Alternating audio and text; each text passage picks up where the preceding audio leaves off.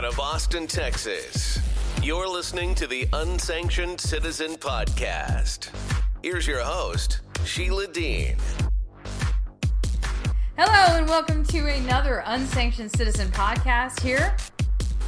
Podcasting from the beautiful Austin, Texas area. You know, the refugee land. There are houses, not tents, of people who have flocked away from the metro Los Angeles location to do things like writing and film and those sorts of things. It's a funny thing. I just need to give you an update quickly that the name of this episode is that they're moving to force. Okay? The gig is up. I mean, it is up. FBI, was on the grill. Okay, you've got tomatoes, corn, mushrooms, lemons, zucchini, and Christopher Wray summer grill. And we will get you the audio from some of the repartee that was going back and forth. You've got their number, and you are dissenting properly, because if you weren't dissenting properly, then there wouldn't be this croaking and groaning from the, pathocracy at the top of the global world leadership. They would not be rushing to cram global ID. They would not be rushing to cram CBDCs, leaning in going, this is going to happen whether you like it or not. It's like, so that means that they're going to rape you with this agenda. That's what they intend to do. Let's just not varnish this, okay? There won't be any lubricant. There won't be any preparation. This is just, hard set. This is a hard power play, and the way this is going down is let's get back to Hollywood, where this is kind of what goes on. Now, we have managed to find the bottom, meaning the barrel bottom of what a Hollywood writer won't do to stay employed. I mean, they went after the SAG-AFTRA union. They towed the line with all the communists speak. They did what they were told. They danced and they hoop danced to the right communist shill of the day. They did their 2 minutes of hate, promoted crappy vaccines. Whatever they wanted done, they did. But the bottom, the absolute scraping bottom of the barrel. Okay? That was not how a bottom of the barrel sounds, but I'll just continue. We've hit the bottom. And what that is that the people who are in charge of compensating for name, image, and likeness are not going to do so, because that has been scraped up by AI, and they feel they cannot be held responsible for what an autonomous bot collects in the due course of business. Now, what does that sound like? That sounds like what the internet aperture has been feeding you for the last 17 to 22 years. Your name, image, and likeness is public domain. That's what they tell you. It's not necessarily so. So what's very crucial and very important about this assertion right now is that they are drawing a line in the sand that if this is traversed, no one will ever be able to own themselves or their creative output ever again. The fact that it's happening now is really important. This is the line to draw in the sand. I am behind you 100% for these reasons. Now, this isn't about a union. This isn't about striking to me. This is about someone taking ownership of themselves, their creative juice, and what the measure of trade is on the auspices of creativity. If we are going to have a creative trade that is reliable and has been as sustainable as LA, regardless of how the sausage is made, which none of us control really, but let's start ejecting pathocrats. Let's start ejecting the people who are making consecutively horrifying, horrible decisions based on owning people outright. This has got to go. The CCP compliant Hollywood, got to go. The people who are, in bed making deals with the Ghislaine Maxwell class of Epstein pedophiles, those people got to go. They got to go to jail. Okay? The CCP plutocrats, jail or, leave and self-exile to Indonesia or Singapore or wherever you feel like you can make it. Okay? Because we're not going to supply this totalitarian empire here in America. We're just not going to do it. We're not going to fund it with our dollars. Secondary point, I need to say out loud that there's been noises made recently about, basic things like, the CCP and the doctors who work for the CCP should be denounced by the medical community because of forced organ harvesting. Okay, good. We knew that. That should be a basic, yeah. But what they may not be kind of putting together is that the PLA is involved in many lines of illegal, illicit businesses in the United States and in the West. And one of them is drug and drug cartel trafficking, human trafficking, real estate market tampering, where they buy a huge building and then don't let anyone live in it, and then jack up the real estate rates like sky high. So if you want to live in that building, you've got to pay like double or triple the rent that you ordinarily would do, because it's not really a building. What it is it's a fixed asset that parks PLA drug money or PLA associate drug money. That's what they're doing. It's called the Vancouver model, and we've discussed it before, but if you just put Vancouver model in your DuckDuckGo there, because I'm not going to tell you to go to Google. So you put Vancouver model in there, and then it just tells you. It just tells you that that's how they do it. So in league with human trafficking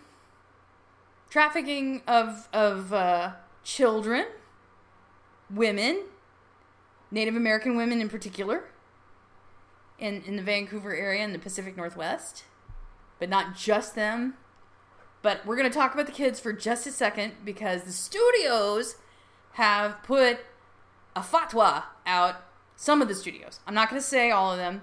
Some of the studios have put a media fatwa on The Sound of Freedom, which exposes child trafficking and child sex trafficking, which everybody in the world agrees is wrong.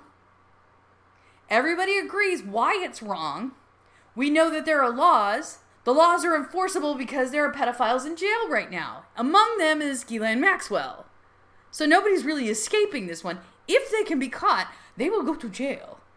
Okay? Case in point, Larry Nassar last week was stabbed several times. I don't know if he's going to make it. But Larry Nassar was stabbed several times in prison. This was the guy that raped the U.S. Olympic gymnast team. Like, single-handedly, the doctor that raped the entire team. And that is a shame on us, because the FBI knew about it, and they didn't cover for our glory. They didn't cover for the most vulnerable. And it is a slap of shame upon all of us that our law enforcement didn't intervene because corruption. So yes, Christopher Wray on the barbecue, getting grilled because he's protecting the wrong people. He's protecting the wrong people. Or has been.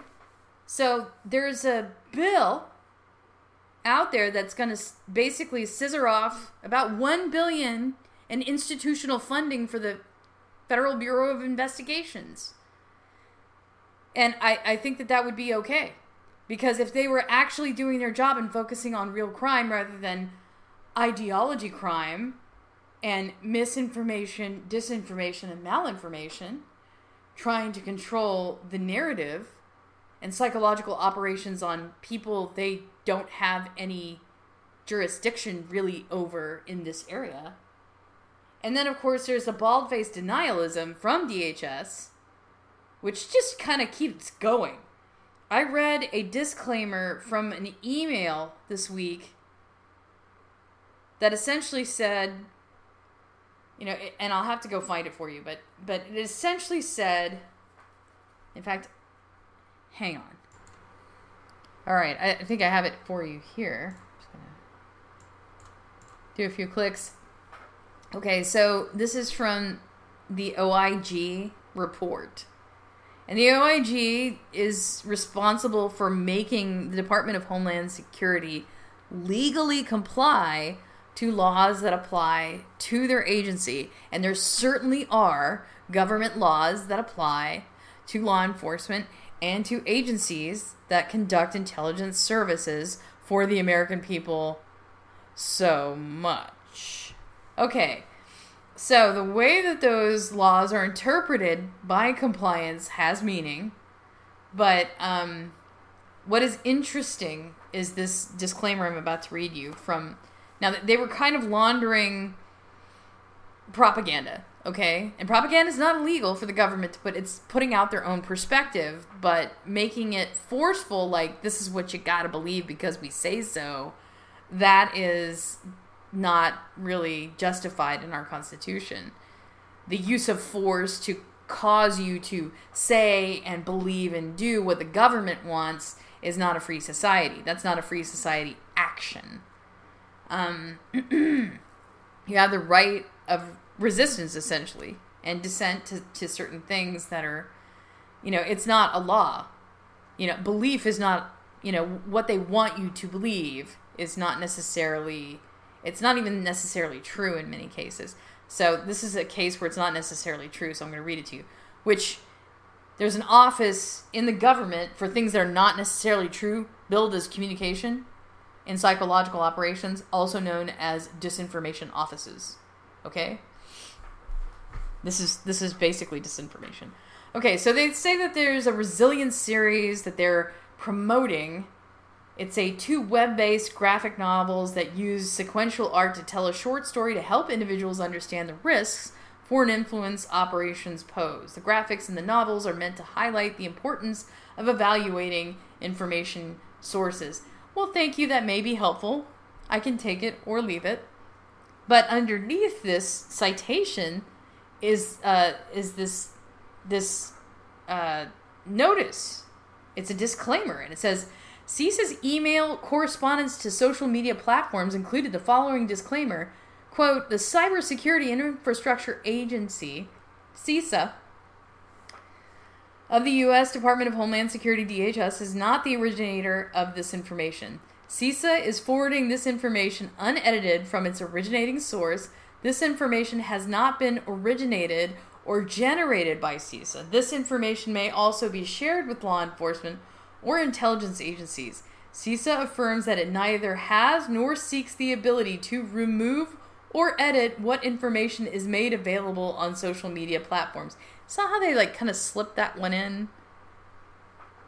Since CISA makes no recommendations about how the information it is sharing should be handled or used by social media companies, additionally, CISA will not take any action favorable or unfavorable towards social media companies based on decisions about how or whether to use this information. And, of course, end quote. So we know that's not true. We know that's not true anymore because we have receipts. We have lots and lots and lots of receipts, actually, from the Missouri v. Biden injunction, which, you know, in the court of ping pong, now is, you know, now it's back in the place of injuncting the injunctions for a wait and see. I don't know how long that one's going to last, but, you know, for at least a week we had social media freedoms. And, you know, I'm going to produce what I intended to produce and just shove it out there anyway. You know, swab the deck, Skipper. Shiver me timbers. We'll get after these pirates anyway. So, what did I want to tell you? It's that, if the PLA is schlepping, organ harvesting using Latin American children that they have strategically shoved towards the border through the drug trade, and then they're laundering the drug money that they get from the drug trade into real estate so they can jack up the real estate prices so that you can't live there, but, empty buildings full of no Chinese people who own it don't live there. So that other people in the media have to say, well, it's time for U.S. doctors to denounce the CCP's forced organ harvesting. Blah, blah. Stuff that we thought was fairly obvious, but it's just worth saying, for the little people. Does any of this seem kind of evil to you? Because I know while I'm taking kind of a goofy tone over this, it is ostensibly evil. It is face-smackingly, red. Slap. So evil. That I have to talk to you about this special column of the sciences and psychology called Ponerology. And it's been getting a lot of attention in the last month and a half. I'm a special subscriber to Harrison Keeley. It's Kohlei. If you have the right pronunciation, let us know what that is. But I'm going to call it Kelly for right now. Harrison Keeley. And he has been authoring, editing, producing additional chapters on ponerological, writings at Substack. And I'm one of his proud subscribers. Because I'm interested in the pathology of evil. And the people who run governments in a totalitarian way, in a really hard-nosed, top-down, do-it-my-way, or else will use lots of force, maybe kill you, maybe torture you, hurt you really bad, take your children, do bad things to your children, kind of thing. That is evil. That's evil. So if you are a kind government or a government that responds to public coordination in a balance of, you fight it out, you duke it out with your peers on the public debate floor. But now, if it gets to a point where certain members of the society say that debate cannot be handled because they can't handle debate, things cannot be discussed because I can't discuss them. It makes me crazy. But they're because they're already crazy. They are probably going to slip into that ponerology column. If they can't handle a technical debate about what they believe and why it should be public policy, then they can't be in charge, okay? You can't let them be in charge. Make them explain their positions, and if they can't handle explaining their positions, they should not be in charge. They should not get a public dime of compensation. They should probably seek medical attention for their mental health. And I'm not saying that people in the government don't have certain mental health issues. Obviously, mental health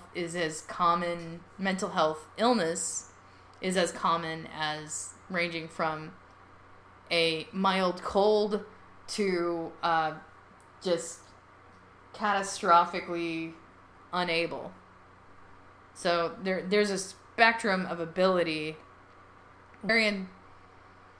Pathocrats, these are people who are crazy people in charge. That's what a pathocrat is. They presume that they're high functioning. And what they've done is terrorize and terrify people around them with their instability and their sociopathy.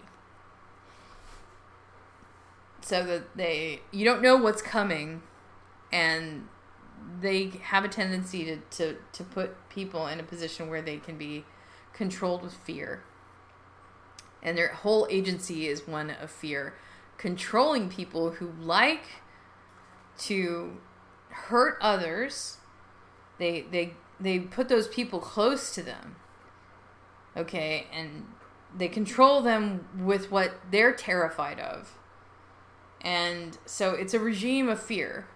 So the people who say, we are against terrorism, we do not like counterterrorism, but they have surrounded themselves with catastrophically mentally ill, scared, scary people who terrorize others within an inch of their livelihood, of their life. Okay? I don't want you to ignore that. I want you to notice it. I want you to notice it. Because people who make threats, that's like the first thing they do, they're crazy. They don't come in the door like, oh, well, let's negotiate, la, la, la, la, la. You know, they give you latitude to have some options, right? Or they lead you in a certain direction that they think that they should choose for you. They put a few options out there.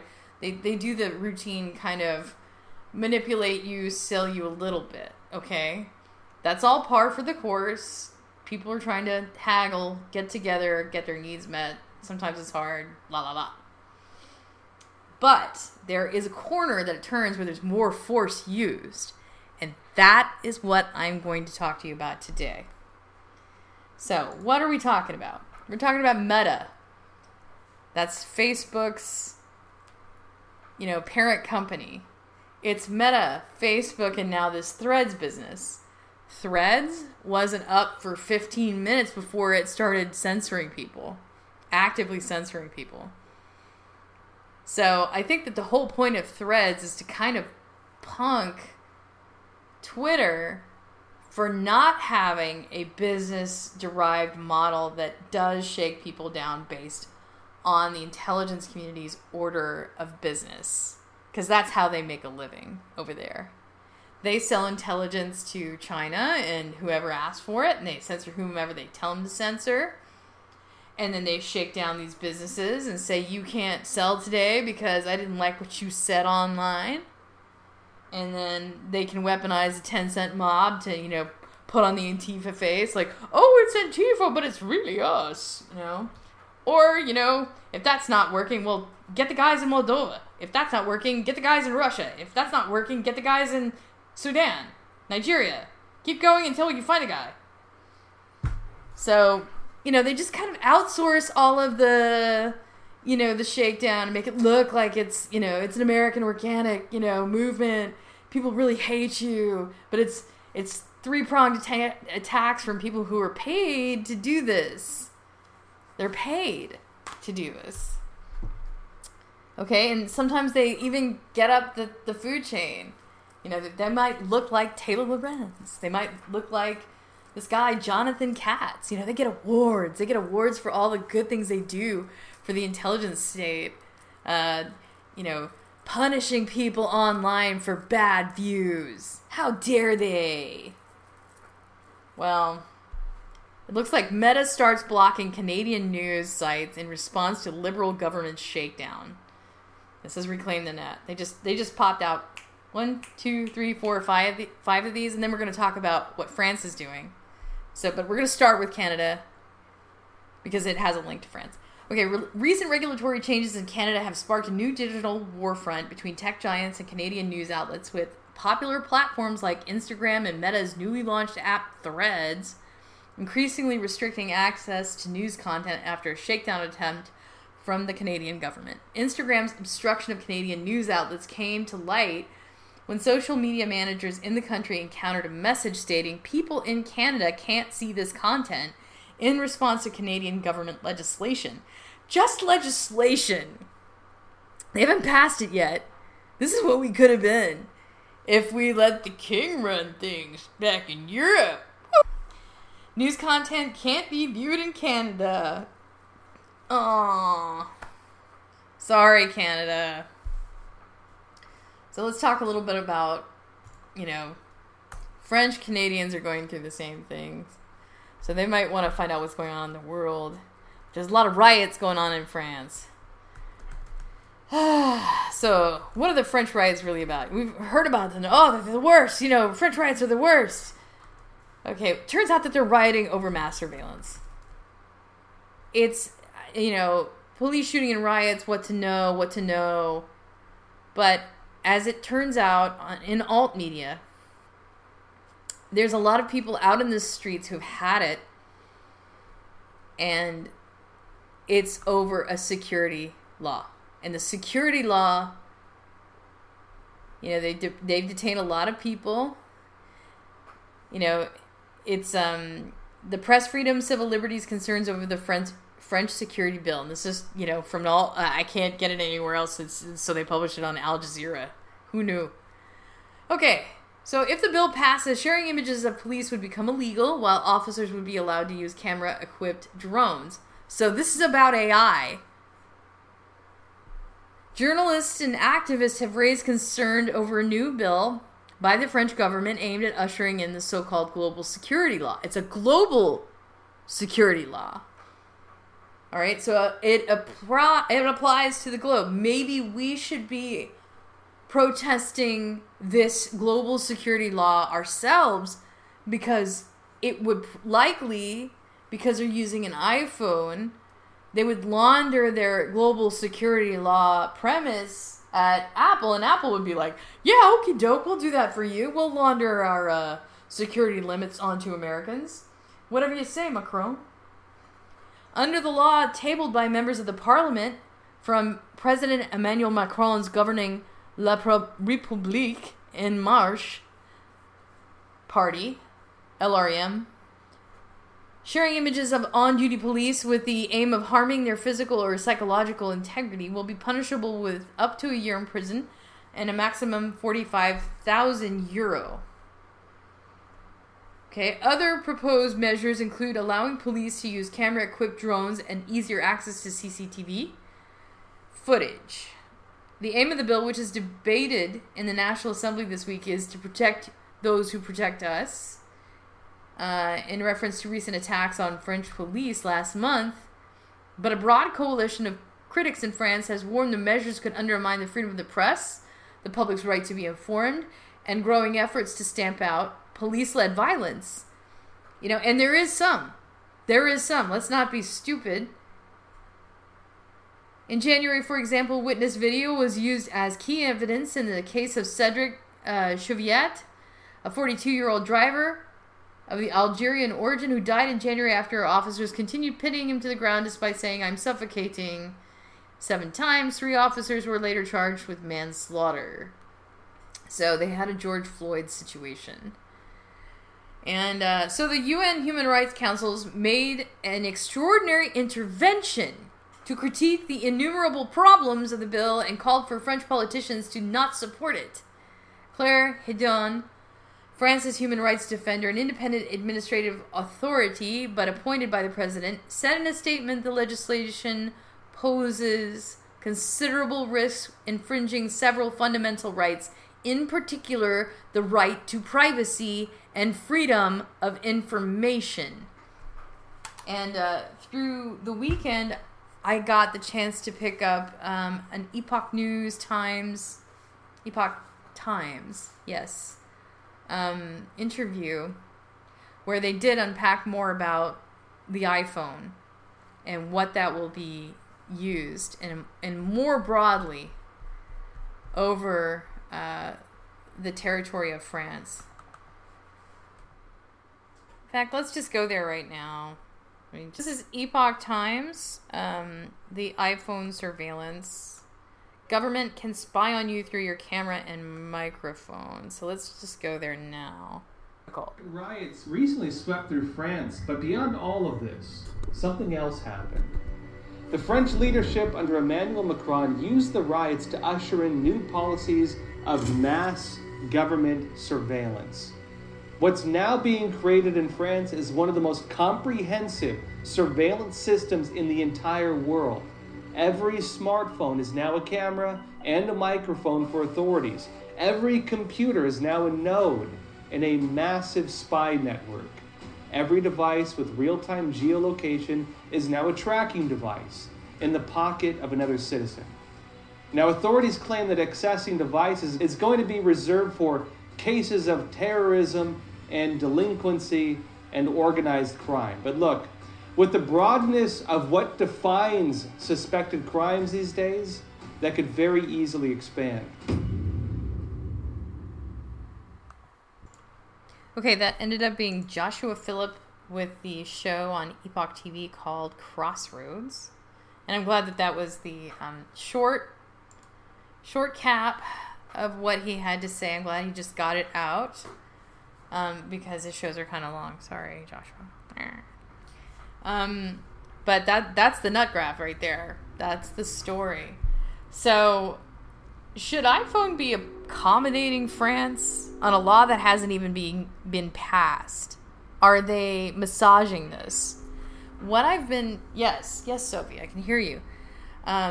What I understand about the EU is that their telecoms have all been in meetings and that they have greenlit, plans, whatever you want to do, guys, CBDC, WorldCoin, global use of biometric pay scans, whatever you want to do, we're game. And I think that would have some complicity or have something to do with iPhone going, okay, we'll do it. See, I think it's highly problematic in that as a U.S. consumer, I don't want to conform to France's laws when I'm in America. Yeah, I hear that. I heard that. At least from where I sit, that sounds like really bad news. So, I think for as much of complicity that we have been offering the world on these things, I think we should start resisting a lot more. Because the people who are playing against our interest are getting a lot of money to not do so. So there's financial incentive, and it's easy for them to go along with them and then shove it out to you. It appears that you have no resistance to that, but that's not the case. So in the past, in the tech sector, they have been very sensitive. There was a time. There was a time when they were very sensitive and they did not go hard-nosed. The only reason they got like that is because they had the green light. They had the force of the American government, with a gun in their kidney, to do and say bully-like things. The automatic nature of a technologist is to build things. They really kind of have an agnostic things on political. I'm sure that there are people who are a lot more political now because their job requires it. But I would say back in the 2010s, people had that virtuosity of liberal flexibility, meaning they weren't illiberal. They weren't totalitarian. They didn't defer to the government on all things. They didn't go to the experts and say, well, this is, and pat the publican on the head and say, this is how you shall think. Okay, they didn't used to do that. But then we took a definite turn in that direction because we had those guns in the kidneys. Coming from the NSA, the force, the use of force from the federal government. And man, that is like cocaine snort to a totalitarian fascist. And man, they just sit together at the same table and they say the same things, but they make it sound like it's just the same. It's not. They sat around with, Stanford liberals and, made the same noises that they always kind of make and blended in. But what they really are totalitarian fascists, which means that they are going to go to the government for the business. And once they get the business, they're going to use that as force to make you comply with their business. And everybody's like a war contractor. I'm not saying they are war contracting, but they're going to force you to pay for whatever it is that they're building with your taxes. And that's their whole game. It's It's like Franco. It's like Mussolini. And it is like Hitler. But they don't present themselves that way. To say, among the left, how dare you call us a fascist? I can call you a fascist if you behave like a fascist. If you are a socialist, essentially, that wants to appropriate your business to the U.S. taxpayer, you are a card-carrying fascist. That's your politique. Sorry. And because they don't like being called out for what they are, because they know how they have no leg to stand on. They know that we hate, the proverbial Nazi. But the distance between what Nazi was and is and did is getting fuzzier and farther away now that our World War II vets are dying off. People don't remember that war. They weren't close to it. They didn't have any stake in it. People were still... This is before the dryer. The electric dryer. People were still pinning up their clothes on laundry lines. So anything that predates their lived experience, they tend to not remember because they don't have the history. So we have to tell people what is actual fascism. What is actual socialism? And so this brings me to the political ponerology argument once again. So I'm going to cue up an interview. Again, Epoch Times, they just nailed it with Over the Target, which is another one of their interesting new programs. The Great Reset and the Struggle for Liberty, Unraveling the Global Agenda. Michael Rectenwald, great book. Michael, I see it's getting great reviews, great attention, well-deserved. Congratulations again on the book. Thanks so much. I appreciate that. It's going pretty well, and I've been giving talks all around on the topic. Political ponerology. I've been reading it online. There's a few drafts online, but then I got the real edition of Political Ponerology by Andres Vobichevsky. And I saw that you'd done an introduction, so I was so keen to talk to you about it. And again, I'm so grateful that you're here to talk about it. Can you tell me what got your interest in this book? I want to talk about your introduction, and I want to talk about your insight, and I want to talk about Vobichevsky's insight. But what was it that got you interested in political ponerology? Political ponerology is ponerology can be translated as the study or science of evil. So the term ponerology comes from the Greek poneros, which means inbred evil that is easily spread. That's effectively what it means. So the book is about the spread of evil. And so what got me interested in this book is, of course, having had a run-in with the leftist authoritarians at NYU, I started to research what, of course, into the leftist authoritarian mindset, which took me, of course, into studies of political ideology and economics, including like the Black Book of Communism and the Stalinist Digital Archive and other sources that tried to give me, I was trying to get clued into what is the nature of leftist authoritarianism / totalitarianism. And then I came across this book, Political Ponerology, which came up in the context of a workshop in which the editor, Harrison Coeli, was a member. And this struck me as extremely interesting in the sense that it was the only book that suggested that it understood the origins of this of totalitarianism, and it didn't see it as coming from ideology or economics, which was entirely new to me, because I had thought if you understand the ideology and the economics, you understand totalitarianism. And he says something quite different than that. And it struck me as, wow, this book, if it's right, and if it is telling, then we have one of the most important books in the world on our hands? We look at totalitarianism, Nazism, we look at the Chinese Communist Party, Stalinism, Leninism. We look at these through a historical lens. We look at it in terms of economics, but we don't look at it the way that political ponology does. So if you can, what is it? How does he explain? I believe he says that he has something like the formula for explaining the origins of evil. What is it? Well, I would call it a psychologistic approach. That is, it approaches the whole origin of evil from the perspective of individual psychology.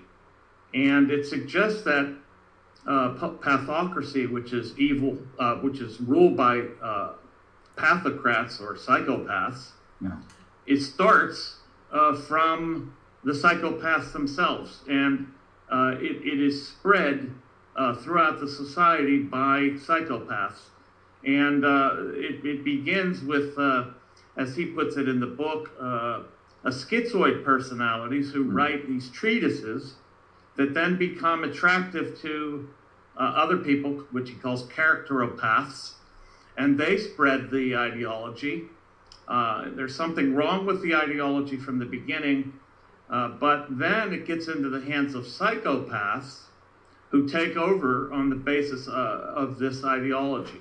So it is ideological, but he does a critique of ideological analysis itself, which is part of this book. I come at it largely from literature, literary angle. So we have Solzhenitsyn, who talks about what is evil. He says, well, if it was just so easy to say these people are good and these really evil people are responsible for doing these really bad things, and we have to stop them. He said, but it's not that easy. The line between good and evil cuts through the middle of every human heart. I believe the phrase is something like that. Yeah. And it appears that Vobachevsky and his colleagues, I think of them as fellow ponerologists, they're saying, no, wait a minute, there are evil people in the world. And if you don't recognize this causes untold suffering. And so, we should talk a little bit about his biography. Vobachevsky was born in 1921, lived through the Nazi occupation of Poland, and then, of course, communism in Poland. So he saw these pathologies and how it affected the people around him. He himself, I believe, was arrested and tortured 3 times before he moved to the U.S., something like that. But when you read this and you're like, well, wait a minute, of course this makes total sense, that pathological regimes would be the function of pathological people, right? Is that what you take to be the fundamental argument here? The fundamental argument, I think, is that, in fact, that totalitarianism is a pathocracy or ruled by pathocrats, and that pathocrats are effectively psychopaths. So there you have it. You have a pathocracy that's evolving because there's very little resistance to it, because people are not aware that perhaps they're dealing with a pathocracy, and totalitarian rule is a pathocratic rule. And the people at the top typically love torture. They love killing people. They want to decide who lives and who dies based on their moods. Okay? The crime of the day and how they're offended or what they're feeling is what rules things, rather than, is this a moral wrong? The wrong is based on what they invented in their head that day rather than the law. Okay? And there are legal conventions that kind of fit in every society. Most people in every society have laws against theft, against outright killing someone else, against forcible sexual assault, and, of course, fraud. In most cultures, there is and are many laws associated with fraud, which is just another way of saying theft. So, in totalitarian societies, nobody's allowed to say, I don't like it when you steal from me because you work for the government, or I don't like it when you do X, Y, and Z, or rape my family member, or do such and such, because there's someone else who's in control of all systems, and that person, the system itself is crazy. It's led by crazy people. Evil, crazy people. So, I kind of have an evolving joke that the Lifetime movie only has 2 plots. It's they took my baby, and the other plot is basically one that applies to this situation, which is, you know, the person closest to me is not who they say they are. They're a lying, controlling, you know, terrifying person who will kill you in your sleep. Okay, but they've seduced me greatly, and they have all control now. I have to get out of this. And that's like every Lifetime movie. That, and they stole my baby, which doesn't apply here. So people get into these constant power struggles because they're kind of gullible in some ways to the noises and songs, the seductive song of the sociopath who knows what they like to hear. I used to say that Obama was smooth jazz for Democrats, and I wasn't wrong. Because that guy wormed in, and he gave us the most totalitarian business I've ever seen. In terms of the NSA, mapping the globe. These just stackable programs they were silos and siloed. Databases it was like a turducken of databases. It just went on forever. I felt like we would never get unwrapped from that crap. And I don't think that we really fully have, because we haven't rolled back counterterrorism laws. So here's my promise to you. As we speak, I'm packaging my survey. I've jettisoned it out to a couple of news organizations. I don't know what they're going to do with it. But I've sent it out to one Russell Brand. And I've sent it out to maybe System Update for reference. And my point is that these are questions that must be asked of our future leadership. They're never held to the fire about counterterror laws and the awful track record that it's brought us. You know, if counterterror was the production of mass peace and, you know, it answered everybody's questions about, you know, civil society, and it really did tend and honor our privacy instead of making mouth noises at it and then still collecting the data on your genitals at the airport, which still goes on. They have that data if you give it to them. They don't erase it like they say they do. And they do owe us the burden of proof to proof that it's gone. Okay?